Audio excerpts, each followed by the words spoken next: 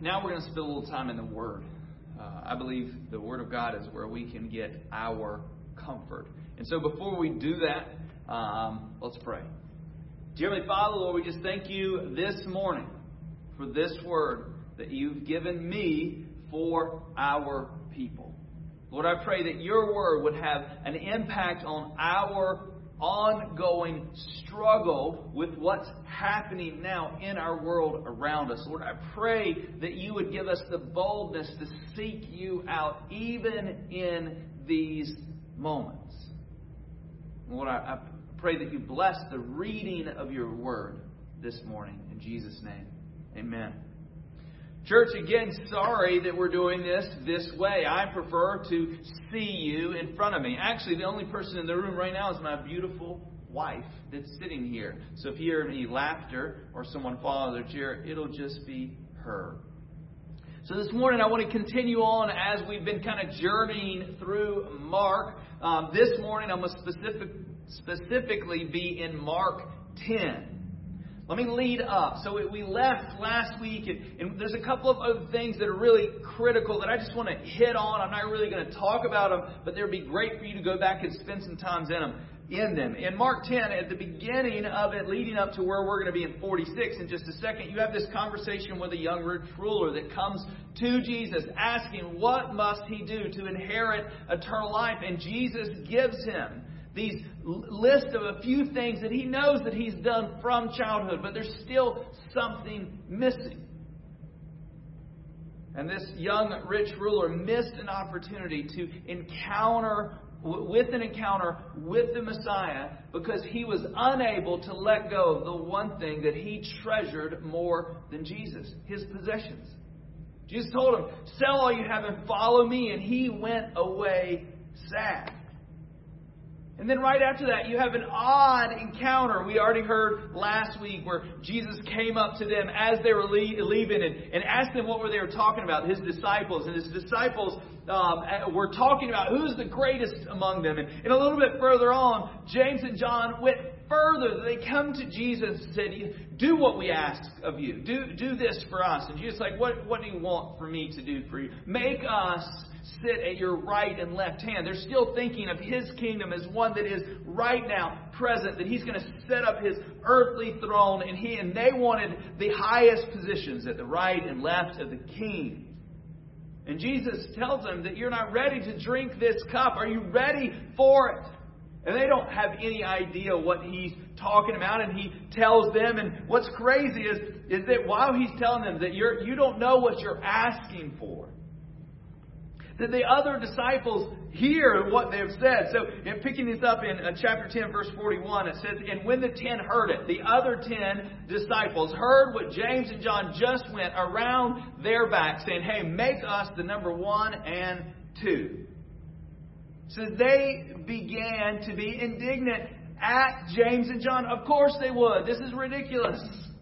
And Jesus called them to him and said to them, you know that those who are considered rulers of the Gentiles lord it over them. See, he's setting up a standard of what it means to lead, what it means to be over others. And their great ones exercise authority over them. But it shall not be so among you. But whoever would be great among you, which is what they were just asking, make us great among the people. Whoever would be great among you must be your servant. And whoever would be first among you must be slave of all. For even the Son of Man came not to be served, but to serve. And he gave and to give his life as a ransom for many. Jesus came to set our example. And I just ask you, as we're leading up to what I really want to talk about, is that they're looking for this. How can we serve? How can we here now during the coronavirus craziness? It's what everybody is talking about, what everybody is fearful of. Then I have no idea what everybody is doing with their toilet paper and what they will do with it afterwards. We'll speculate on that later. But we need to, in these moments, seek to serve. If you want to be great in this kingdom that God is setting up and is moving forward, you have to see the need, meet the need, serve His people. And His people are His children, those present and future children. And so this is going on. This literally just ended. This conversation just ended. And we pick this up in verse 46. And the little subheading of this section is called Jesus Heals Blind Bartimaeus. In verse 46, it says, And they came to Jericho. And as they were leaving Jericho, as He was leaving Jericho with His disciples and a great crowd, Bartimaeus, a blind beggar, the son of Timaeus, was sitting by the roadside. And when he heard, because he's blind, when he heard that it was Jesus of Nazareth, he began to cry out and say, Jesus, Son of David, have mercy on me. Now, this is a term that we kind of loosely think of through, our Bible reading and understanding that it is, but this is a big deal. He's saying to the population, Son of David. This was almost like equaling, hey, Messiah. Messiah, Son of David. He's acknowledging and expressing, at least in his own understanding, who he thinks Jesus is. In verse 48 it says, And many rebuked him because he was being loud. He was yelling out for Jesus to stop and see him. They were telling him to be silent, but he cried out all the more, Son of David, have mercy on me. And Jesus stopped and said, could you imagine? Here is this blind beggar that has been sitting by the roadside for who knows how long. He's desperate. He has no way to do what needs to be done in him for his sight to be restored. We talked about this with the demoniac. He was unable to free himself from what Jesus could. Jesus could do the impossible for him. And Bartimaeus cried out, and he didn't care what anybody else thinks or what anybody else told him. He was going to be heard. And this large crowd stops as Jesus stops. And they're probably like, ooh, what's getting ready to happen? What's going to go on? Because most of them have been following Jesus. They've seen some miraculous things. And Jesus says, call him. And they called the blind man, saying to him, take heart, get up. He's calling you. Now watch this. Could you imagine? He's sitting there on the side of the road. He's sitting there crying out. And he can't see what's going on. He cannot see that the crowd just stopped. Until the first words of Jesus saying, hey, call him. And when someone got close enough for him to hear, to say, hey, take heart, get up, he's calling you. What did he do? And he threw off his cloak. And he sprang up and came to Jesus. And I don't know if someone guided him. I don't know if he went to the voice. But he sprang up and he threw off that cloak, which we'll talk about in just a second. And he came to Jesus, and Jesus said to him, what do you want me to do for you? I don't know about you, but I love that Jesus doesn't forcefully answer questions that are going on inside of us. It could be blatantly obvious. Jesus knows he wants his sight. But he asks him a question because he has to identify what he wants. And the blind man said to him, Rabbi, let me recover my sight. In 52, and Jesus said to him, go your way. Your faith has made you well. And immediately he recovered his sight and followed him on the way. Could you imagine the transformation of one that has seen no light for who knows how long, sitting on the side of the road begging for money, because that was all he could do. Without sight, he was unable to take care of himself. So he was placed on the side of the road to beg for money so that he could eat. And he hears Jesus walking by. He cries out. He presses in. He presses through those that would shut him down. Jesus calls him to him. He throws off that cloak. He comes to Jesus. Jesus asks him. He tells him, I want to recover my sight. And the one thing he probably thought he would never have again is now with him. And I love that he didn't just take a healing and leave. That he didn't just take this thing. Because sometimes, honestly, we can treasure that thing more than we treasure the one who healed us. Jesus doesn't want to just give us these things so that we can have them. Jesus wants us to know who He is. And He does that by what He does for us and through us and in us. And immediately he recovered his sight. And he followed him. We don't know the rest of the story. We don't know what happened to Bartimaeus. We don't know what the next week, year, and month meant for him. But we do know in this moment that he was following the one who gave him what no one else could. And here are just a few things that I want to talk to you about.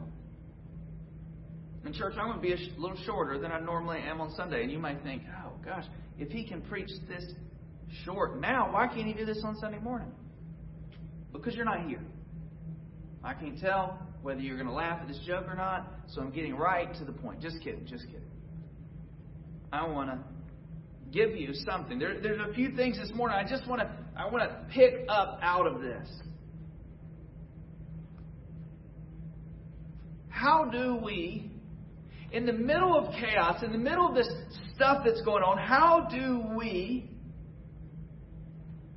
take advantage of what God wants to do in and through us?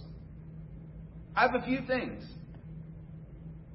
on how we get healed. And I'm not just talking about, you may be thinking, oh man, I'm not, there's nothing physically wrong with me. And maybe there is something physically wrong with you, and you need a healing for that. But I'm talking to those that right now, in your heart, there's something broken that you need fixed. And I believe that the only way that we can ever be whole again is a connection to the one who made us, a connection to the one who died for us, a connection to the one that wants us to live a life worthy of Him. And we do that by knowing Him. And here's some things just that we pick up as we read. The first thing that you notice about Bartimaeus is that you have to be listening. You have to be observant of what's going around, because the healing was walking by him. Jesus was walking by him, and he was listening to what was going on. And when you hear that thing, when you're reading your devotional, when you're interacting with other people, you have to be listening to what's going on. And I don't mean just hearing. I don't mean just turning up your hearing aid so that you can hear what's audibly going on, but literally listening to what God is doing around us, because God was walking right by him. So you have to listen. And the second thing that we see that he did is you have to call out. When you hear and you feel God is in the presence, God is doing something right now. We have to hear it, but then we have to call out. We have to ask and keep asking, knocking, keep knocking. I love the story of the persistent widow. I love the story. It's this lady that goes in to get this judge to help her, because she's been wronged. And she goes to him and he's like, no, I'm not going to help you. And she comes every day, asking for justice. And you know what he does? And this is God teaching us how to pray. This is the story He's telling us how to pray. He tells the widow, the widow wears him down so that he gives her justice, not because he wanted to, but because she was aggravating him. She was going over and over again. And so let me just encourage you, just like Bartimaeus, I think lots of us are missing out what God was trying to do for us and in us and through us. Because we heard it and we called out and then we got discouraged. We got discouraged because somebody told us not to ask for that. We got discouraged because somebody told us to be quiet. We got discouraged because something was going on. And you have to get to the place that you will go to any measure. You'll keep asking. You'll be that persistent widow. You keep praying, asking for God to do in you what needs to be done. And sometimes that's God changing you. Changing what your heart's desire is, because that thing that you may want may not be good for you. But where do you need to continue to cry out? Where do you need to keep asking? Where do you need to keep knocking? And the third thing that he did is he took off his cloak. And it may not be a big deal, but like this cloak was a long coat that could have easily impeded his journey to Jesus. He could have been tripped up on it. It was something he kept wearing on it. But what's crazy is he threw that thing off. If he didn't receive his sight, he may never find that cloak again. But he didn't care. Anything that would inhibit him getting to Jesus, he cast off. So if you're going to be listening for what God's doing, when you hear Him, get close and you cry out for it. And when He asks you, hey, son, daughter, this is what you need to do. Come to me. There's a measure of us that we have to cast off what's messing us up. We have to separate from things that are tripping you up. There's some things in your life right now that are keeping you from the healing in your marriage, from the healing in your soul, from the healing in what's going on in you, because you won't let go of unforgiveness. You won't let go of anger and bitterness. You won't let go of something that you held on to, like that cloak that you're going to keep with you. And that thing may be keeping you from connecting to God. That thing may be keeping you from that thing that God wants to do in you, like with Bartimaeus, to recover his sight. And the last thing that you have to do after you've listened, after you've called out, after you've thrown off that thing, is that you have to identify what you need. Jesus stood right in front of him. He could have easily just healed his sight without even asking. I mean, there was a woman we talked about a few weeks ago that literally just touched his garment and was healed. His capacity for healing is unlimited. But I believe this is in here for a reason. I believe Jesus is asking you to identify what you need. Speak it. Say, God, this is what I need. Maybe, I don't know why in marriages. Maybe this morning, maybe there's people watching this right now that their marriage is literally falling apart. And they don't know what to do. And they need something to jumpstart what used to be love, what used to be this treasure to them. And maybe this morning, this message is God whispering to you something. Maybe you need to start calling out. Maybe you need to cast off unforgiveness. But one thing's true. You have to identify what you want God to do. And so this morning, as we wrap this up, as you end this and you're sitting at your home, maybe sitting in your bed or a couch, or maybe you're watching this on the TV, we don't know, on your phone, is that don't leave this moment without identifying and asking God to do what needs to be done. Jesus is the God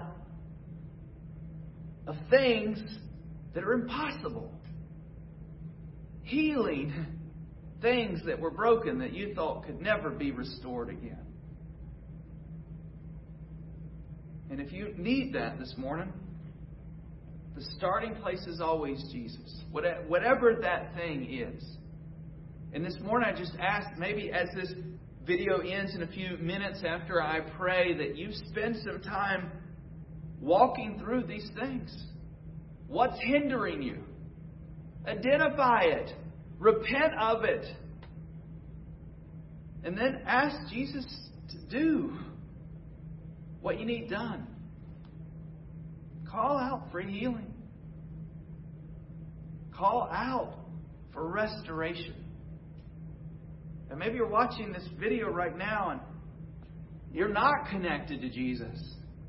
And let me just tell you something. Jesus entered our world at a perfect time. God's perfect time. And He lived the life that we could not. And He willingly went to the cross. What's right after this, chapter 11, is the triumphal entry, which is crazy. We're leading up to Easter in just a few weeks. And Jesus gets worshipped into the city that He's going to die in. He's getting worshipped as He goes in. And He knew that He was going to the cross. And He knew that He was going to the cross for you. Because we don't have access to the Father. There is no, I'm good enough. There is no perfect person. We all need Jesus. And so this morning, if you need Jesus, cry out to Him. Tell Him. You identify, maybe literally, I need you. I want you to be my Lord and Savior. And we can be like Bartimaeus, who literally got the healing from Jesus. And then we followed.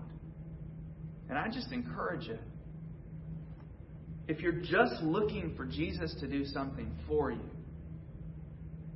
you're going to miss the greatest gift that you have access to, which is Jesus. Put the gift down for just a second and focus on the gift giver and ask Him to be your Savior. Surrender to His lordship and His leading and follow. So this morning, after we pray, I just encourage you, get connected to community. And if you're not part of our community already and you're seeing this, and maybe you don't even live near us, find a community that you can get built up in, encouraged in, loved in, and discipled. And follow Him. Let's pray. Dearly Father, it is by Your grace and mercy right now that we have breath in our lungs. And Lord, I just pray over this coronavirus, over the hysteria that's going on, over the real legitimate concerns for those in the risk categories. Lord, I pray that You would protect Your people, that You would protect those around us. Lord, that You protect Brunswick County and New Hanover County and our state and our country and the world afar. Lord, I pray that You would bring an end to this virus. That You would bring an end to what it's doing to our world and to our country. And Lord, this morning as we look at Bartimaeus, I pray that we would be people that are constantly listening for You, that we're constantly willing to call out to You. We're constantly willing to cast off anything that's keeping us from following You.